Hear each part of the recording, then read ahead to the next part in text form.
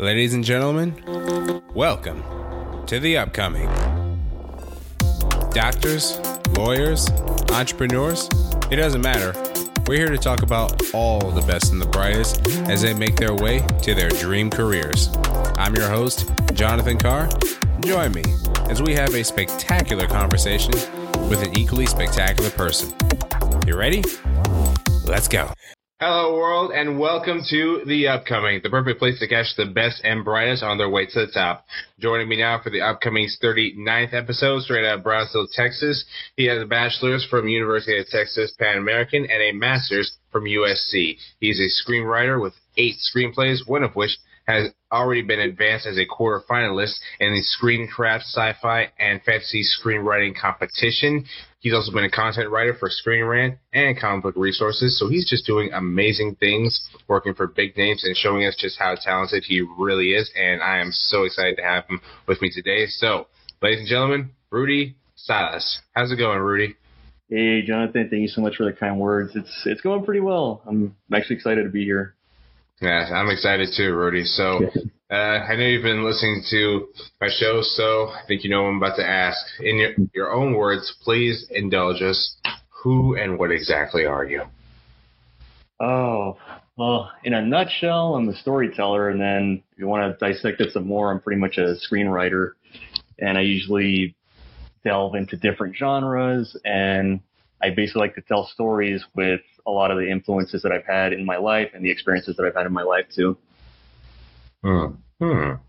Interesting. So now let's get on to where you started, Rudy. So first, just let us know, what got you into writing in the first place? Oh, man. Oh, I got to wind the clock back to, this is going to be a deep cut, but it's sixth grade, Mrs. Punet's class, and Mrs. Punet's English class in 2002, if I remember correctly. So Mrs. Punet kind of opened the gates to me of wanting to be a writer because we had an assignment that we had to write a 1-page Halloween scary story. And what ended up happening with that was that she said, okay, we're going to post them up on the wall, just to show you guys that, we appreciate your work and everything. And what ended up happening was that I was like, I want to write, I wrote one. I was like, I kind of want to write another one. I have another idea. I kept going. And by the time I knew it, I had 10 stories that I had already written. And I went up to her and I told her, okay, Miss Punet, I have 10 of these. Which one do I pick? And she just looks, and then she's like, okay, don't worry about it. And she just takes the sheets of paper away from me, and then she basically goes, and she's like, okay, everybody, Rudy's going to have his own side of the wall. So one whole wall was just dedicated to my stories because I couldn't help myself from not writing. So she kind of planted the seed to everything kind of blossoming from then on, and I kept going with it for the past 20 years or so. Amazing. Truly. So your teacher just sort of elevates you to thinking, wow, I really can do this field. I really can just be a good writer just by displaying all your ideas right there. Yeah, and it was I mean, I look back on it now and it's like, oh, that's a cute story, but then I'm like, yeah, no, that's kind of where the foundation was set because I know what I was writing then, it was kind of rip-offs of the Friday the 13th movies or rip-offs of the Nightmare on Elm Street movies and The Thing and Sci-Fi movies and RoboCop and things like that. But then I tell myself, that's what everyone essentially does to begin with as a writer, because you draw from your influences and ultimately you become a sum of your influences. You just basically soak in through your eyes, ring out through your heart, and then you funnel it out through your own voice. And that's kind of how, I guess that's just how stories unravel, because you basically take out, that toy chest in your mind, and then you take out all these genres, take out these characters that you've seen, and you're trying to interconnect them, and then basically turn them into your own and make it your own. Yeah, so true, so true. So I'm just curious, who were some of your biggest influences growing up, whether in the industry or otherwise, excluding your teacher? Oh, oh man, when it came to the industries, there's so many writers and artists and filmmakers. But I usually always use a musical analogy because I love music too. And there was this movement called the new wave of British heavy metal. And I kind of compare two of my favorite writers, Neil Gaiman and Alan Moore, to the new wave of British heavy metal, where Neil Gaiman is kind of like Iron Maiden to me, and Alan Moore is kind of like Motorhead to me. And they influence me, and I'm trying to basically be, I guess, for this is a stretch, but it's like me trying to be Metallica, where it's like I'm influenced by them, but I'm still trying to be me, because that's all I can be is me. And then another musical quote, I remember, I think Snoop Dogg said it once. He was like, yeah, because who else can be you but you? And I think because there was an interview with him and 50 Cent, and they were talking about yeah, who else can be you but you? And then 50 Cent replied with yeah, because when you let someone be themselves, they bring something unique to the table. And those words always reverberated to me, and that's why I kind of was like, yeah, you get influenced, but then you're still got to be you. You can't just blatantly rip someone off, because it's like that old saying that when you steal from one person, it's called plagiarism. When you steal from a lot of people, it's called research. And that's what some people kind of see that as. And I mean, because if you look at other filmmakers like Quentin Tarantino, they take a lot of influences from a lot of genres, make it their own, and then it's poignant and it makes sense and it's artistic, but at the same time, he knows where he's coming from. Yeah, that is so true. Tarantino, Gaiman, just all these guys. I love that saying. Go from one person that's plagiarism, go from many that's research. Research. Because you are, as a writer, you are taking a lot of inspirations and a lot of ideas and a lot of words people have, and you're putting them together into your own unique piece. So let me ask you, what was a story you wrote that required the most amount of research and inspiration? I think it's probably the most recent one. Well, the second most recent feature that I wrote was Of Wolf and Man. And that one, because a lot of my stories, they always come from emotional sparks. I'm more moved to write something when I'm moved by something emotionally. And A Wolf and Man, the spark was pretty much my love and respect for animals and nature. And my theme was animal conservation. And I was like, okay, well, I have my theme. And then my genre was horror. And I was like, okay, I love horror movies. And the thing with me is that I love the Universal monster movies from the 1930s. And I love that era of horror movies.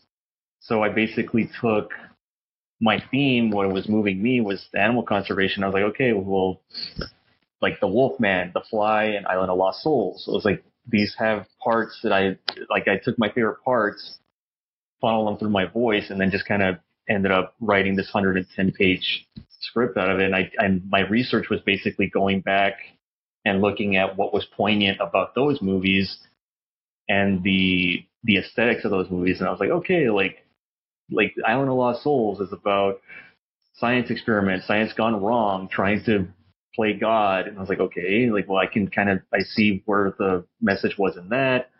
The Wolfman was someone losing complete control of who they are and becoming a monster. It's okay. And then The Fly was about science run amok. And I was like, okay, I could take all these parts, and then what is it that I'm trying to say is instead of abusing animals and experimenting on them, this mad scientist is kind of trying to weld animals and people together in order to have this one kind of the island of Dr. Moreau, this type of society where everything is fused together and everything can live in harmony. that's pretty much impossible. That's why he's mad. So who's going to go up against him is his star pupil, who ends up becoming a werewolf because he's fused with a wolf. So that's where that story unravels, and that's where it kind of leads into, and then it keeps going and going and going with that. So as the more stories you wrote, what were some things you learned along the way, some of the most important lessons or tips you learned along the way? Oh man, structure is very important, and always having an end goal as to what you're trying to say, because two of the things that I'm constantly asking myself whenever I'm writing is, what am I trying to say and how am I trying to say it? Because there's that nice little thing called context, where it's like if you take something out of context, it might fall apart from a story where it might not make any sense. And then if you put everything into context, you see the big picture, and then you start to understand what the person's trying to convey with their story or their film. So that's one of the things I've always trying to tell myself is like, okay, like what am I trying to say with this scene? Where am I going to take this next? And what am I trying to say with this entire story? And then I feel like every person should ask themselves those two questions all the time. It's like even cinematographers, where they're asking themselves, like, what am I trying to say with this camera angle? What am I trying to say with this lighting setup?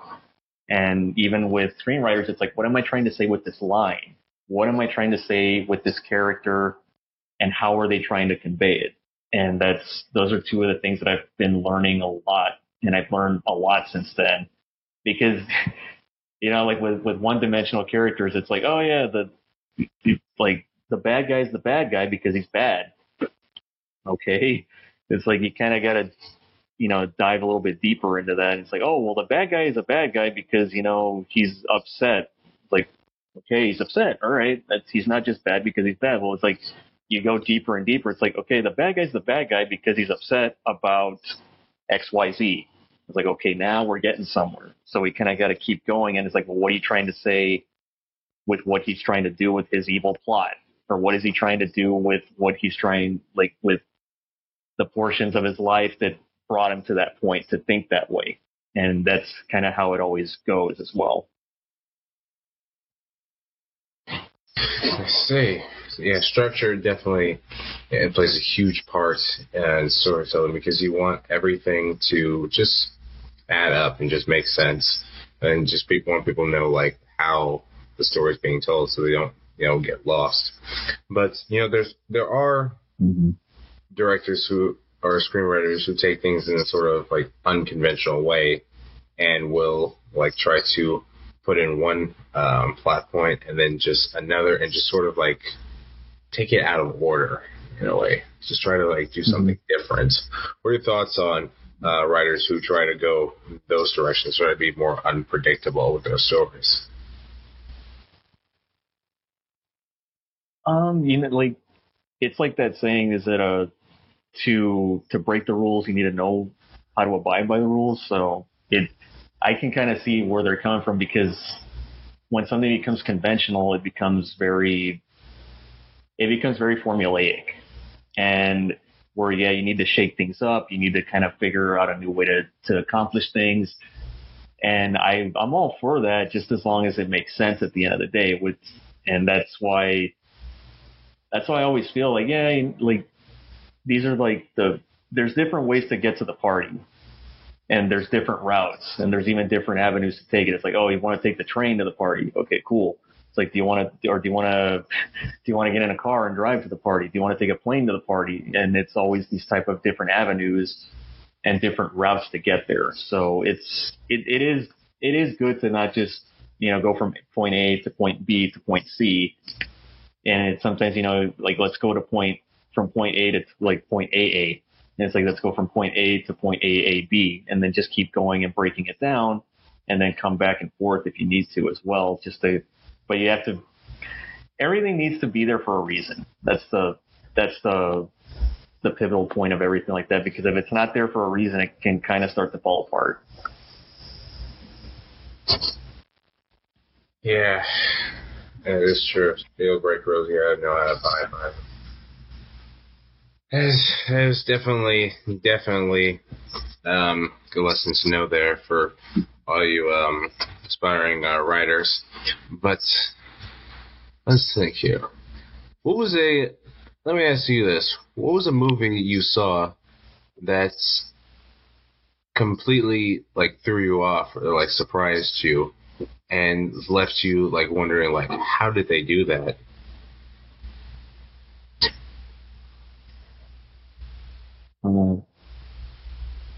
It threw me. Well, I guess.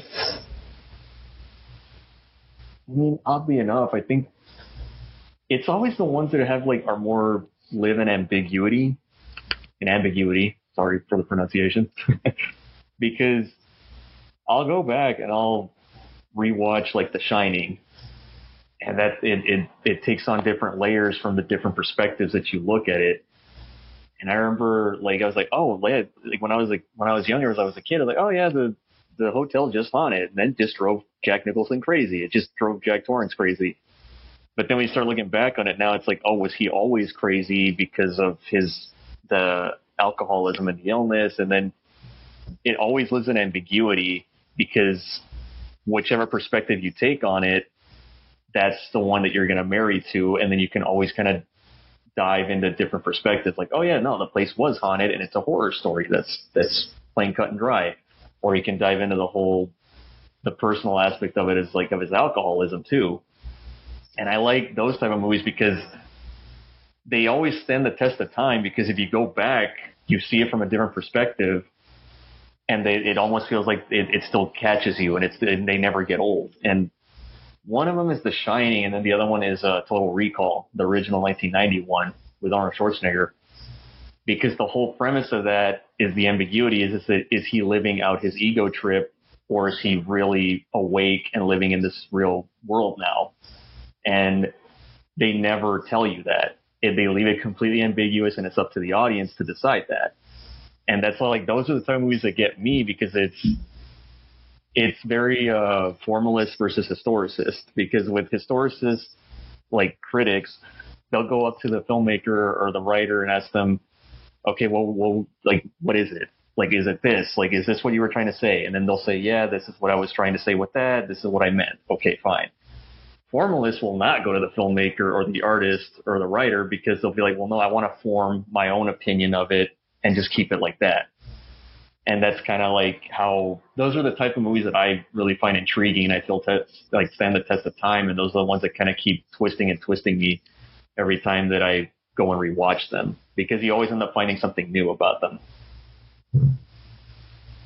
Interesting. Okay. So let's get on to you as back to you as a writer. So you've made amazing strides in your screenwriting journey, and your story, Starcross, I believe, was able to make it as a quarter-finalist, which is definitely a big achievement. So as you were starting out this script, what were some questions you had about it that you were trying to answer? Just ways where you were just like, how do I put this story together? And then just work towards making it happen. Oh man, with that one,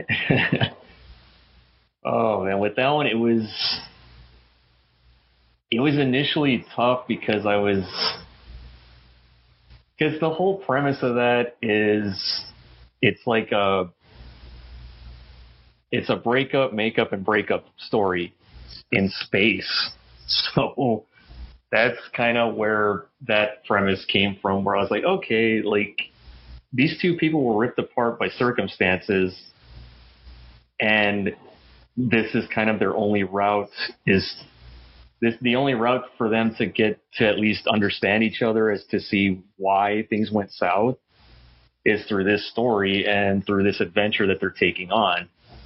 Because with Starcross, I basically took elements of Total Recall, Demolition Man, Escape from New York, like all these kind of sci-fi, post-apocalyptic sci-fi movies, put them into this story about these two bounty hunters that are after a gem on the forbidden vicious planet of Earth that's been destroyed and is radioactive. And they're off trying to find this gem. And while they're trying to find the gem for their respective bosses, that's when they rekindle their relationship that they had years prior. And that's when that's the real,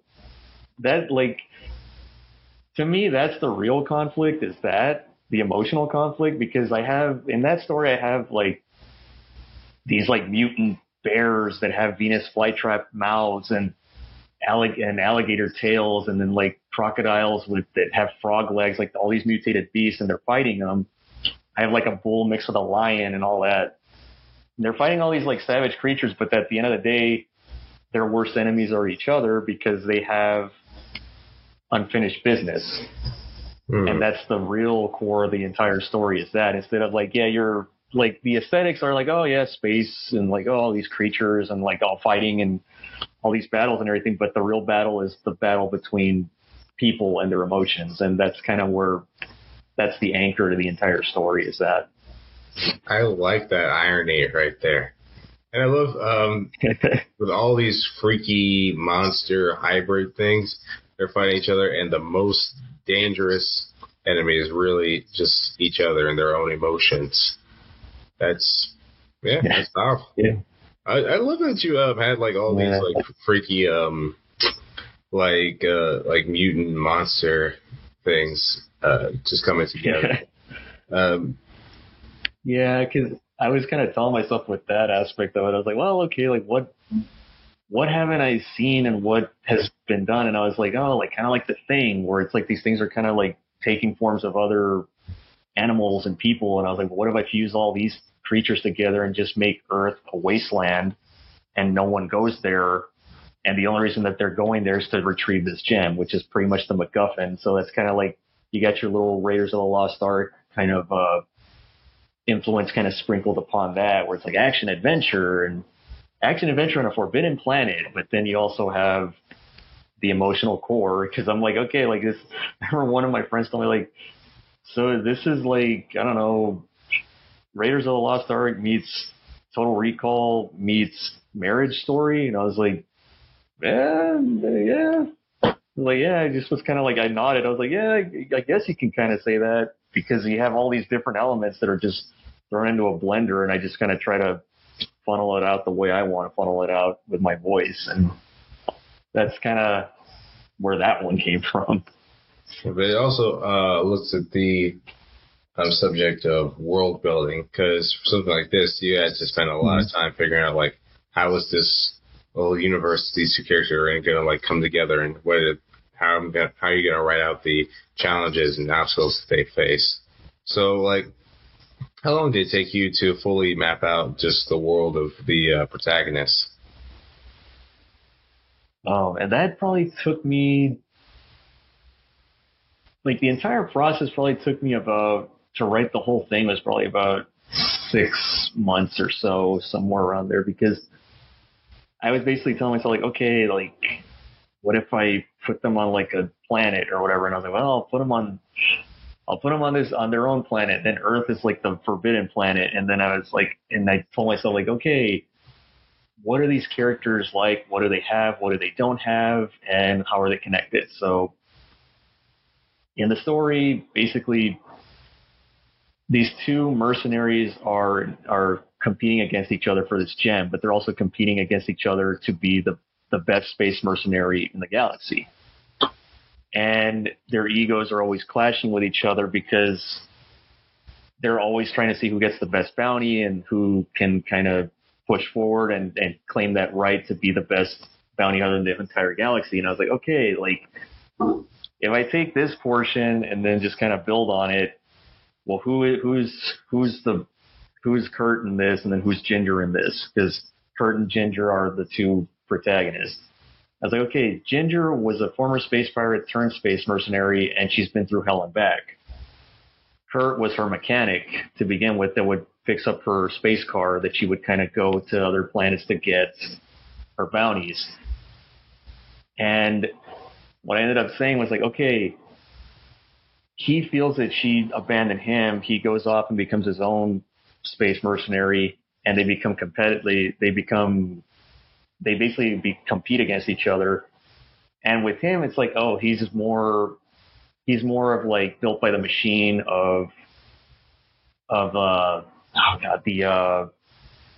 like the glitz and glamour portion of it, like the notoriety of it. So he's going to have everything. She's going to have nothing because she's still grimy and, nose to the grindstone, kind of like hard-edged mercenary. And with him, he's more of a celebrity. So he's going to have all this notoriety. She's going to just have she's going to have almost nothing. And then I was like, okay, fine. Like, that's how they contrast each other.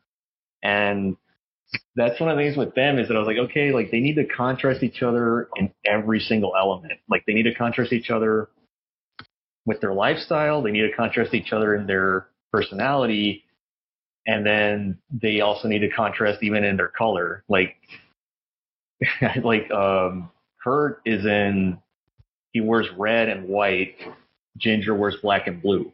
It's like literally everything contrasts. But they're so different. Yet they have this history together of being in a relationship together, because at the end of the day, opposites do attract sometimes. And that's why I told myself, like, okay, like the more they're different, the more they're going to be alike when they're together. And that's kind of what I ended up doing throughout the entire story, is that like whenever they're apart, they're extremely different, but then right when they're together, they're more vulnerable and they open up more. And that's when they unite. They basically unite throughout the entire story whenever they're together. But when they're apart, they're, bad mouthing each other and everything. And then right when they get back together, that's when they're allowed to become vulnerable, because when they're separate, they're invulnerable in their own eyes. But then when they get back together, they're vulnerable, because that's another contrast there too. Yeah. This is honestly, so I love the amount of thought you put into all of this, because those kind of relationships are so complicated, but they're so beautiful when put out in the story like that, because you really want them to try to work things out. There's still the question of will they, won't they?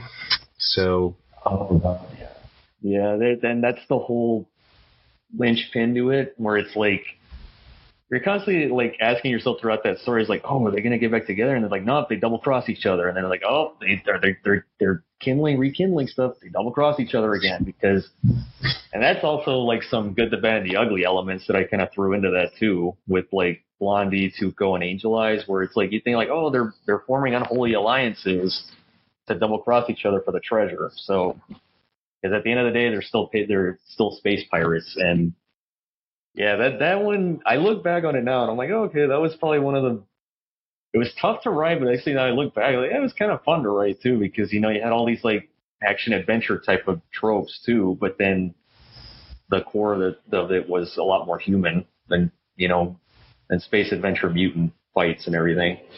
Yeah. It's really some of the hardest scripts to write can also be some of the most fun, because, it's a challenge. You're meeting that challenge right there. So. Let me ask you a random question. On average, how many rewrites do you think you do per script? On average, about anywhere from like 4 to maybe 8. Because I'll go back and I'll be like, I'll be like, well, this would be a better intro scene, because then this would lock in with this part. So I'll go back and I'll write a new intro scene to kind of get you up to speed faster with the story, because that's one of the things with intro scenes. You have to get the audience and the reader invested right away, because you also have to have them questioning what's going on, and then right after that you have to start answering those questions, because the second, if you don't answer their questions right after the intro scene, you lose them, because then they're like, they don't know what's going on, they're confused.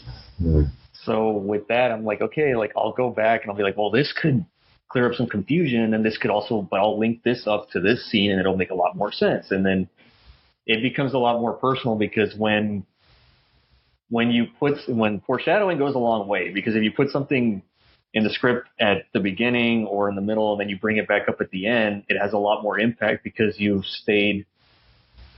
basically been living with those characters for as many pages, as many minutes for this long. And if you bring back something that's like, like Linus in his blanket or something like from Charlie Brown, like I'll use that as an example. It's like, Linus always loves his blanket, yada, yada, yada. And then imagine like we fast forward to like Linus on his deathbed, and he like in the middle lost his blanket, and then on his deathbed, Charlie Brown brings him his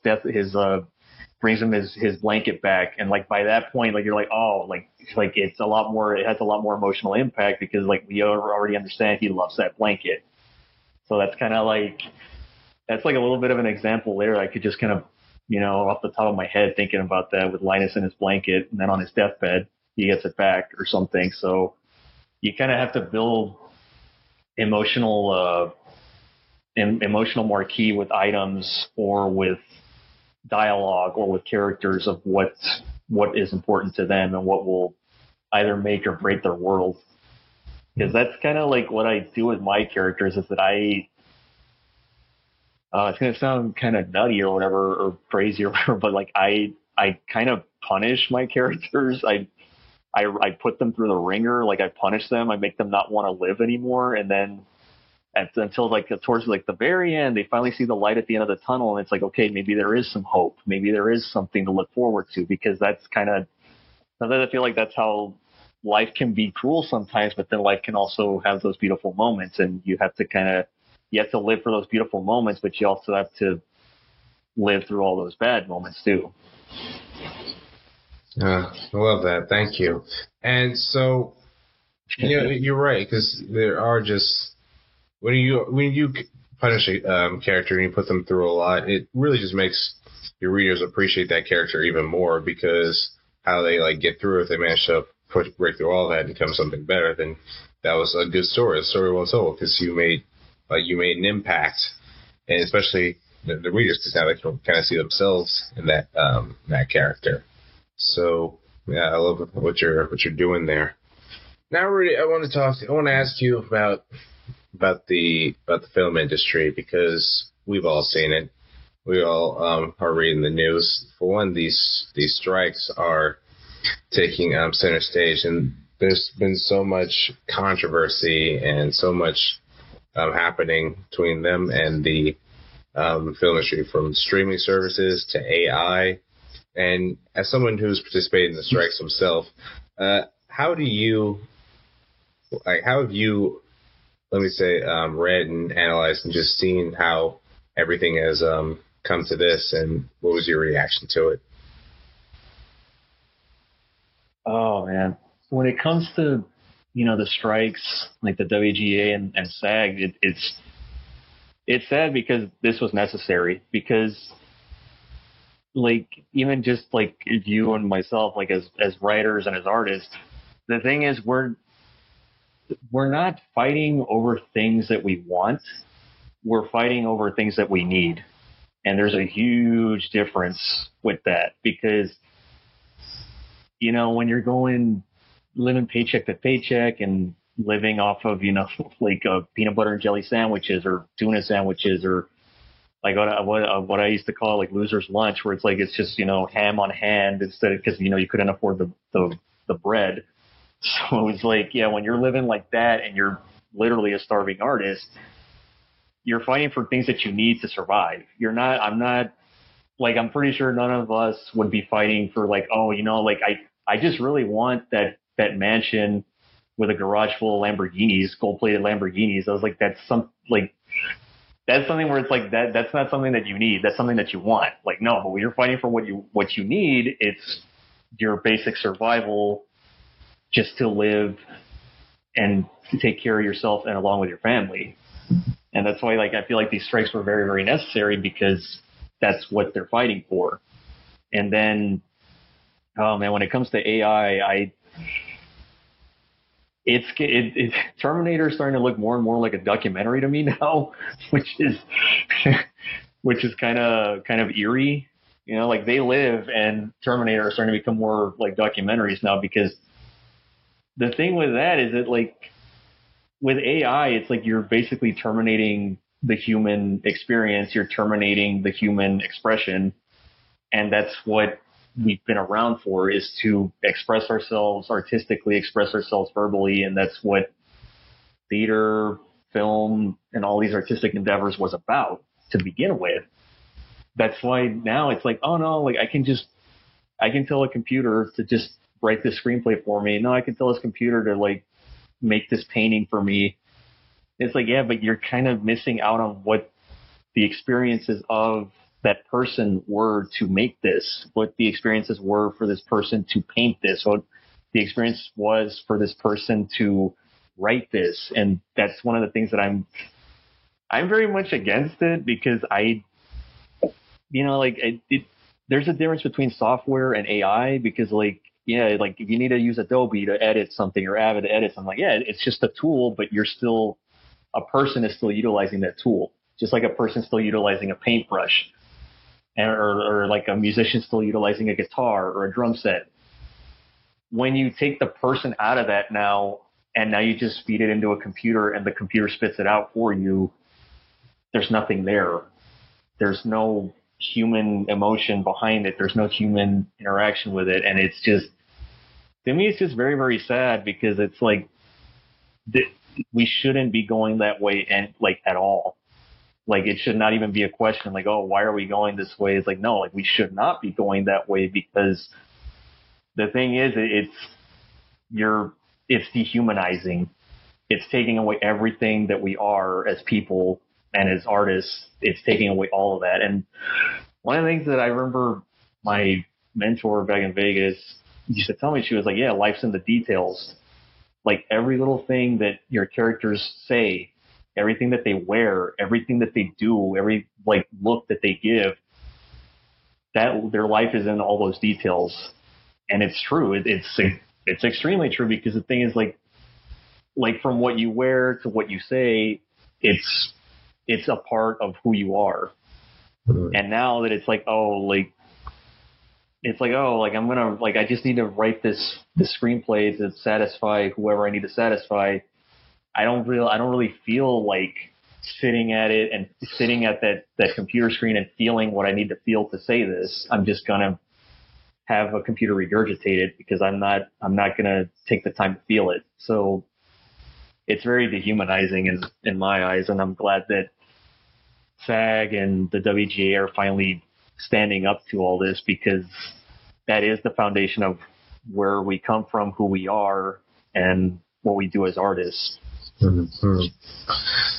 So, because there's been just this big battle between them and the companies, the executives, and the executives. I've seen this. We both seen the sources. We both seen their responses to this, and essentially they want to drag this on. But how do you see this strike, persevering or just continuing to happen? Pretty much just continuing to fight this in the future.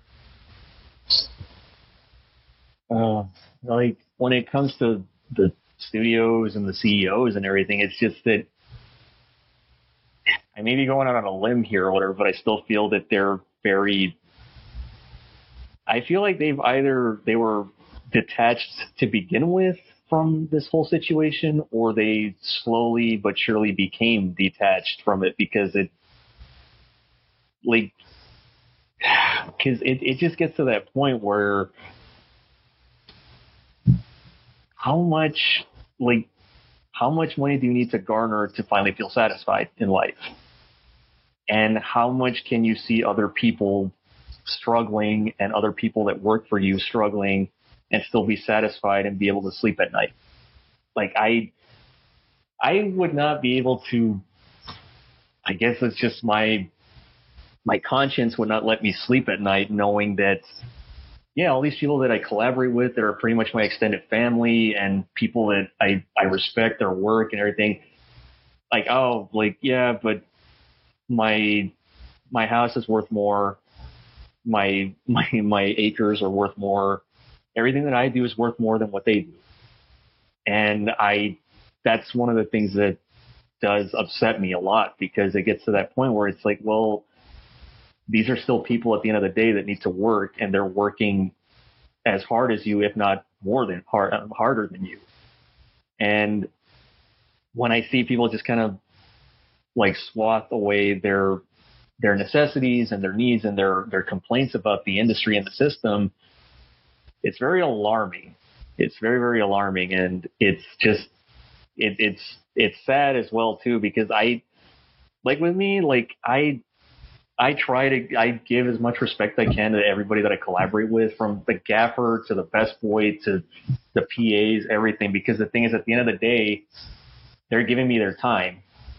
And that's why even when someone says like, yeah, Rudy, I'll help you out, shoot this, this short, or I'll help you out with this, like whatever they're going to help me out with, I always thank them right after they say yes. And even then they would tell me like, why are you thanking me? I haven't done anything. And I was like, I told them like, I'm thanking you because the thing is that it's so much easier to say no than it is to say yes. And that's one of the things that I always appreciate, is that I'm like, yeah, like they're giving me their time. And it's like, yeah, and I try to compensate for their time by either paying them what I can, or basically doing what I want, like paying them what they would want, or what it is to just make up for their time. And that's like sometimes like, yeah, like I'll give them an extra, or I'll give them more, or anything like that. Because the thing is, I know what that feels like on the other end too, where it's like I'll be helping somebody, and either they won't pay me, or they're flat out just won't even thank me. And it's very disrespectful. It's damning. It's just very degrading. It's very disheartening. Yeah, there's somewhere around there. Yeah, that too. And disheartening, because then it's like you get to the point where it's like, well, man, is everybody like this? And then when you meet someone that's not like that, it's like, oh, like I try to be not that, where it's like, oh, like be dishearten this person and not respect their time or their effort for what they're doing for you. And that's one of the things that with the studios and the CEOs, it's like, yeah, like the thing is that when you're basically just cutting costs and you're like, to them, cost cutting means I don't have to pay this person. And it gets to the point where you're spending more money to not get a better product. You're kind of fighting yourself as well too. Like when you're paying thousands of, computer graphics artists just to build, to build a 3D table to put in the background, instead of just hiring someone like a production designer or an art director, someone to just build that table. But it's because you don't want to pay them more, or give them insurance, or pay any of that stuff, or give them any benefits. When it starts to become that, that's when there's a huge problem. And that's why there are these strikes going on, because it gets to that point where it's like, no, I'd rather pay someone less and get less, instead of just paying someone more and get more. So and why? Just to increase their own revenue. So it's very, very, it's pretty sad, and it's very disheartening to know that this is what it's come to. And I understand 150% why the WGA and why SAG have been doing this, because they're fighting over what they need, not what they want. Yeah, I see. So when you're working with everybody, one of your missions, one of your principles is to just treat everyone working for you, no matter how low their position is, just treat everybody as a person, show everyone respect, and let them know that their time is appreciated. Oh, yeah. Yeah, you want to just build mutual respect, mutual loyalty there, because that's how you know that a good work culture is going to bring out the best productivity in everybody. And also, because it's just exactly. Everybody just everybody enjoys, that respect, that appreciation of their efforts. Yeah, I can definitely get behind that. Yeah. Yeah, exactly. Because I've been everything from a PA to costume designs to, art director. I've done, because throughout college and even throughout some of my professional career as well, like I've been in different departments all the time. And the thing is, I always tell myself, like, yeah, I've been the guy that's just been cleaning up the set. I've been the guy tearing down the set. I've been the screenwriter. I've worn all these different hats. But to me, like those different hats were never a crown for me. Where it's like, oh, well, I'm the director of this. So like, I'm the king around here. It's like, no, it's just a different hat. And cause there's some people that will rule things with an iron fist type of thing, and then they'll forget where they came from. And with me, it's like, no, like I try not to forget where I came from, because I'm not going to be blinded by where I want to go, but I'm not going to forget where I came from too. And some of these people, they get blinded really, really fast and really, really quick to all that. So now I want to ask you the next question. Is regarding movies.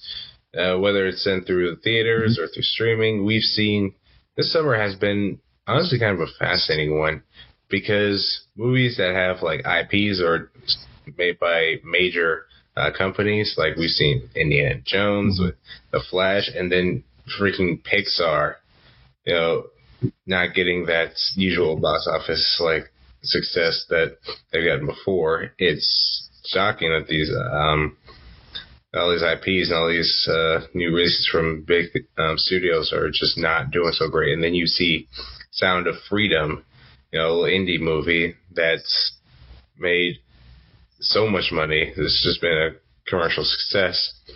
And now with these strikes going on, we're definitely going to see a major slowdown in major releases. So it's got me. Does it get you thinking about like how indie films might eventually like possibly take over in popularity, or you think studios will still have like that leverage? Like, I'm kind of glad that I think Mark Ruffalo came out and said like, oh, like that actors and writers and they should start focusing more on indie projects, and I'm glad he said that, because the thing is with IPs, they pretty much kind of do that just for the marquee value. Because if you go and watch, Terminator, another Terminator movie, oh, well, people know what Terminator is. We don't have to spend this much money advertising it. So it's like people will go watch that no matter whatever we put out.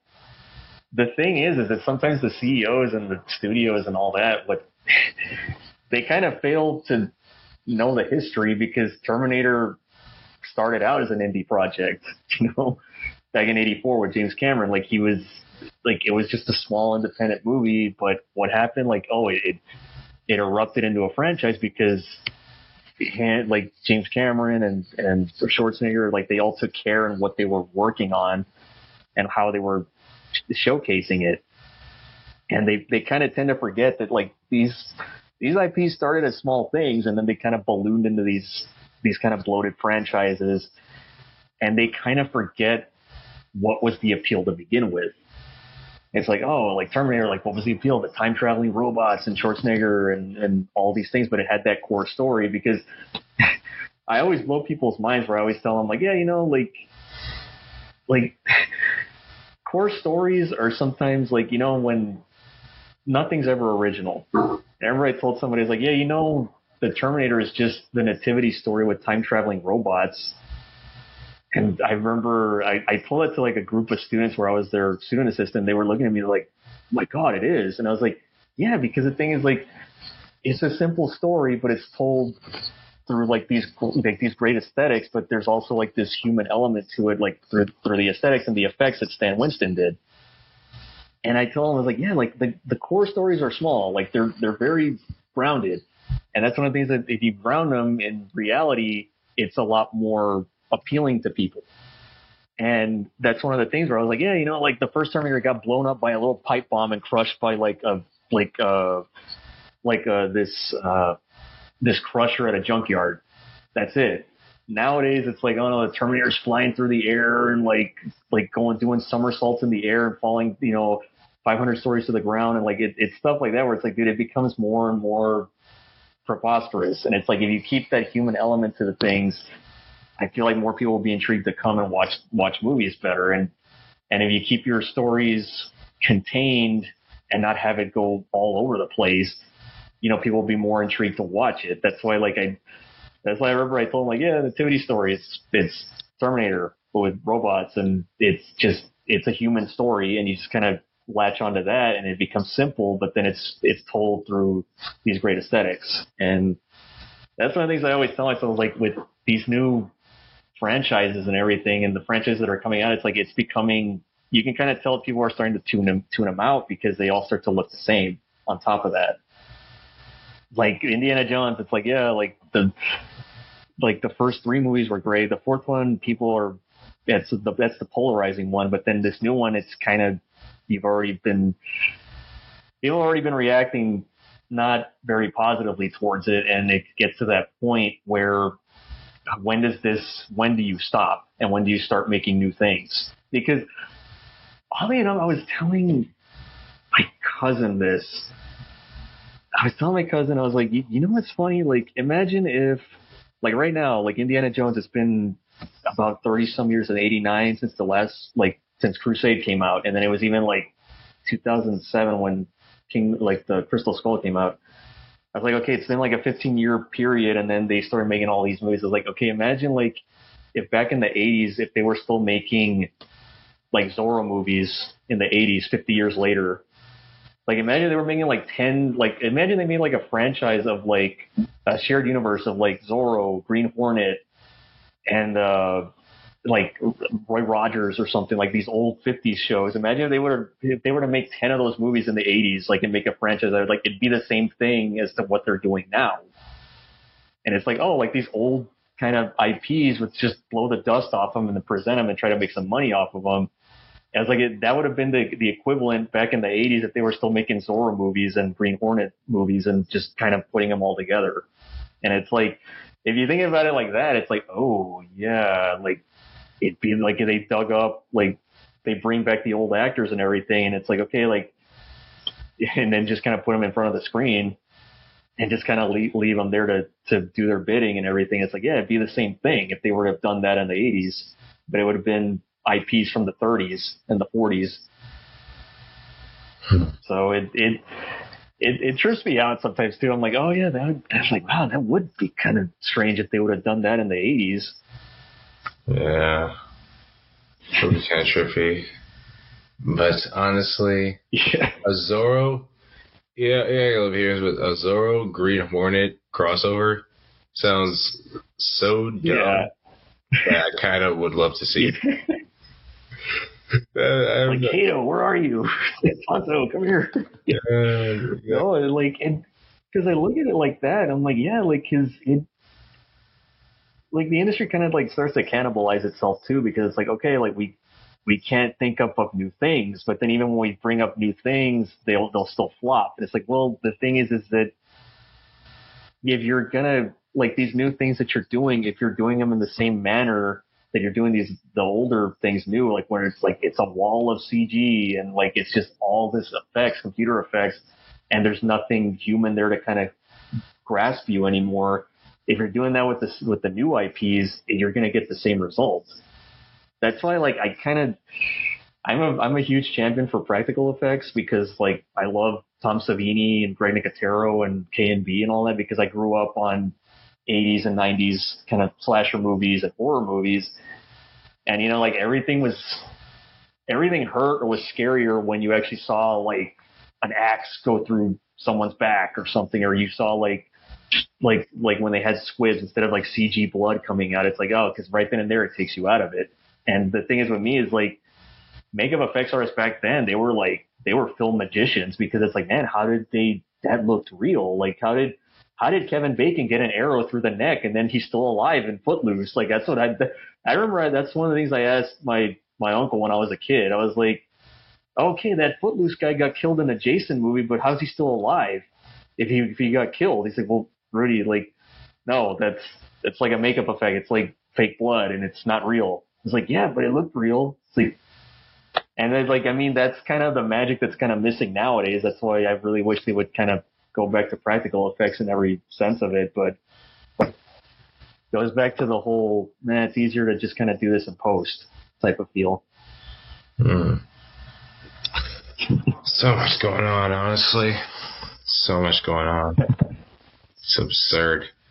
So, as we wrap up this interview, I want to take it back to you, Rudy. So, what are the three most, besides, structure and everything, what are the three most important rules you have for those upcoming writers out there? Oh, man. For the upcoming writers, write what you feel.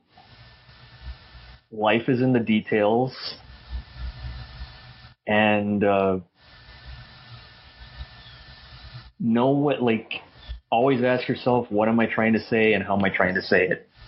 Those are the three things I could kind of tell up-and-coming writers, is just keep all those things in mind and it'll be a lot easier. That's awesome. And now I just have one last question for you, Rudy. As you continue to be a writer, and as the future, however uncertain it is, what are you most confident in as a writer, just working your way to the future, however uncertain it might be? Oh, God. The funny thing is that I'm confident that I'm going to continue living. That's the thing. It's because my writing comes from my life experiences, and that's the more life I experience, and I guess sometimes the more, for good, for better, worse, anything in between, I'm still going to be experiencing these things, and I'm going to have to write about them, and I'm going to have to purge all of this, because that's just the way I function as an artist, is that I purge all this through my writing, I purge all this through my painting or any type of expression. So that's one of the things that I know, that it's the more I live, the more I'm going to probably be able to write. And the other thing I always tell myself too is that, because I think my friend asked me, she was like, "Oh, well, which one do you think is your best script?" And I told her, I was like, I honestly hope I never write it. I hope I never write my best script, because the second I write my best script, that's when I know, oh, it's downhill from now. So that's why I tell myself, just keep having experiences and understand those experiences and express them through your art, whichever way you're going to deal with them, and then know where you came from and understand your influences. And that's kind of that's basically what I tell myself all the time. It's no matter how tough life can get or how good life can get, soak in those experiences and then utilize them for your stories and funnel them out through your voice. All right, then. I love that answer. And now, ladies and gentlemen, that is it for episode 39 of The Upcoming. I want to give another big thank you to my guest, Rudy. Thank you so much for coming on and sharing your insight and your experiences with us. No problem. Thanks for having me. Absolutely. And so, ladies and gentlemen, that is it. Like I said, that's it for episode 39. Be sure to continue to follow us on Instagram at _upcoming podcast, and be sure to find our episodes. You can also go into our website, www.upcomingwithjohn.com. And yeah, just be sure to check out more of these amazing episodes, because we only got more and more awesome guests like Rudy coming on and just sharing their experiences and their wisdom with us. And yeah, let's just keep going here, folks. So yeah, sure to tune in next week for another awesome episode of The Upcoming. And with that being said, good night. Thank you for tuning in to The Upcoming. If you like this, be sure to follow us on Spotify, Amazon Music, Pandora, Stitcher, and Google Podcasts. And be sure to follow us on Instagram at _upcoming podcast. The best is yet to come. Take care, everybody.